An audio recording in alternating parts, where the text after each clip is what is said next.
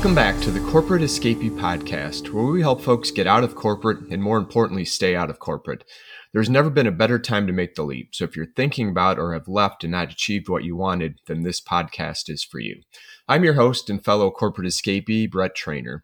In this solo episode, I want to share the 5-step process that I have built after a number of years of trial and error and now teach to other folks looking to leave corporate America.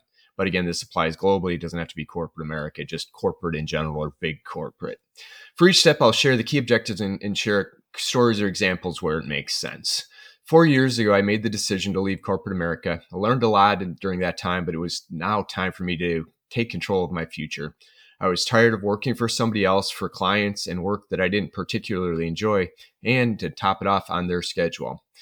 The greatest gift that consulting gave me was it showed me what my market value was. In previous ventures, I was not charging nearly enough.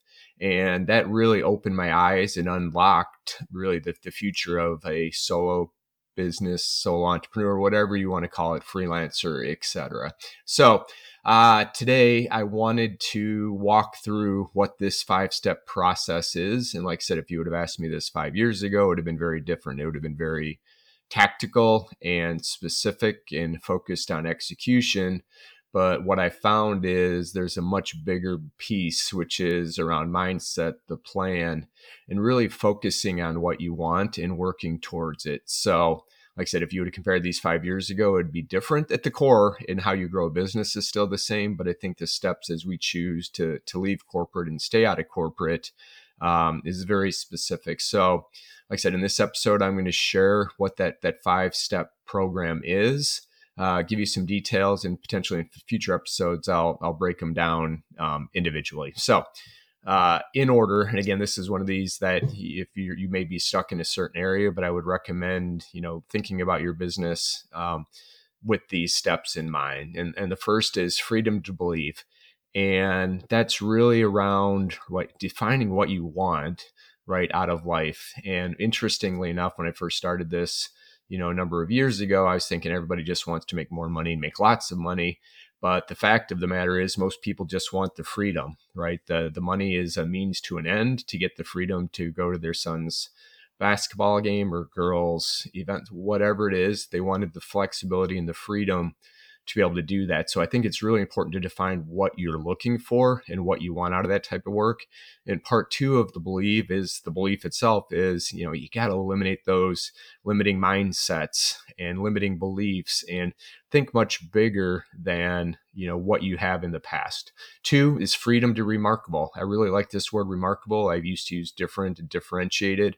But, at remarkable, it's, you want people to remark about you. So we get into why you're different and what your why is. 3 is freedom to choose, right? This is the work we want to do and the clients that we want to work with, and it is your choice. There's some steps you have to do, but that's where, again, you can focus on it. 4, the freedom to grow, right? So now we take steps 1 through 3. What are you looking to get? What believe that you can achieve this, define why you're different, the types of work you want to do. And now we got to put this into a plan and go get your first customer, right? It doesn't have to be overcomplicated, but again, there's a path forward.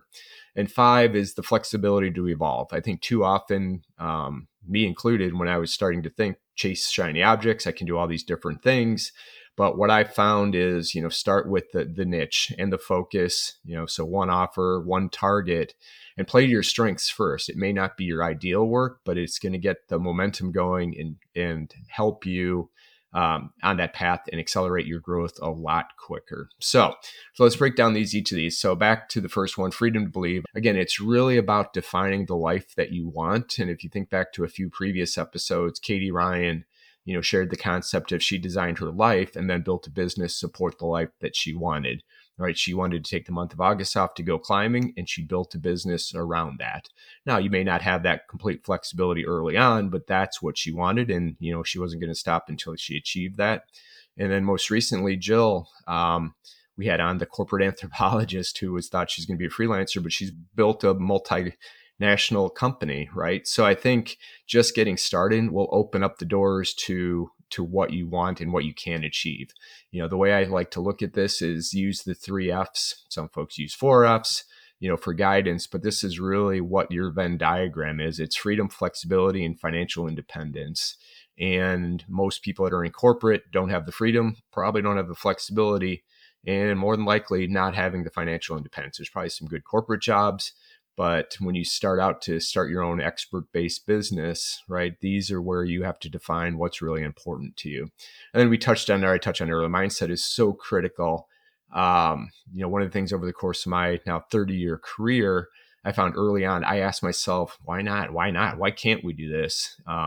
Whether it was in the corporate world or when I was bouncing in between some startups, I just thought, why not? Why can't this be done? And as I found, I got later in my career, it became much more incremental. I can make small improvements. I can do these things. And it wasn't until I opened up that mindset and started to ask why not again, that it really opened up. So when I say think big, doesn't mean you have to build a billion-dollar company, but think bigger, because more is possible than what I think most people believe. So freedom believes first. 2 is freedom to be remarkable. This is where we get into your unique skill set, right? It could be anything from sales, CRM programming, corporate training, you name it. If somebody in a corporation is paying you right now to do a job, you have a skill set that transfers. And guess what? As the world continues to evolve, more and more folks are going to be able to pay, right, folks that are independent, right, or freelancers, fractional folks versus having the headcount on their book. So now is the time to really start to think about what your unique skill set is, what you're good at, and what you like to do. And then part 2, I touched on where early in the intro was determine the value and don't undersell. We are undervalue yourself. I was doing that for the longest time. And, like I said, I had the opportunity in management consulting to find out what people were paying or they were billing me out at, and customers were happily paying for it. And just realized that, I can go get those customers. I can deliver that work all for the billable fee, which again, I wasn't getting half of at that rate. So don't undervalue your skills. And then also start to think about your why. Why are you doing this? Everybody has a unique story. And as you get into this, you're going to figure out that people buy from people, and they like the personal side of this. So I'm not saying you have to go out and build a complete personal brand, but just having that story and defining your why is going to be so important as you go through this process. So that's the first 2: freedom to lead, freedom to be remarkable. 3rd is freedom to choose, right? And this is where you get into the type of work you want to do. My advice is to definitely play into your strengths initially to get the momentum going. When I left corporate, the first thing I did, or the most work I did, was consulting, right? So I was doing project work, had a number of really interesting clients, but I quickly realized that this isn't the type of work that I want to do long-term. It's hard to scale when I'm doing all the delivery, but I played to my strengths where I know I could get that work, and now starting to expand in other areas, and with this, helping other people expand and grow their businesses. And then lastly is, again, my recommendation is pick a niche initially, get good at it, understand that language, and then start to figure out the clients that you want to work for, right? One of the things I've said a lot on this podcast is, right, kind of a no asshole policy. And, early on, you may have to take some work, you may have to subcontract just to get the momentum going, but do not settle for that. Make sure that you're starting to play to direct, because I think you're going to find there's a lot more demand for your work. But this is the part where you really start to think about the type of work you want to do and who you want to work with. Part 4 of this is the freedom to grow, right? This is where we take steps 1 through 3 and start to build, what is your offer, right? I would keep it limited to 1 offer, maybe 2, maybe a good, better, best type of a solution, but also leverage your network, right? The folks that in the past, reach out. It's so much easier to sell and get work from folks in your network who could potentially introduce you to somebody else, versus trying to get somebody that doesn't know you or doesn't know your strengths or doesn't know what your services are.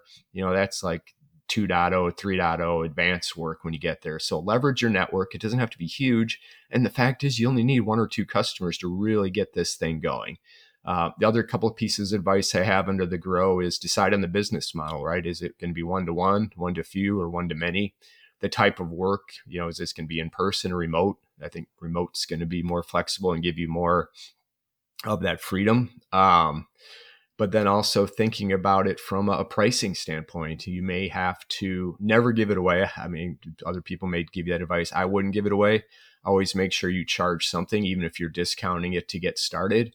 But in return for that, make sure you can capture a testimonial. Because what I found is if you give away the work for free, even to get the experience, they're not going to have an invested interest in it. So if they're paying even just a little bit, it's going to be a much better opportunity for you.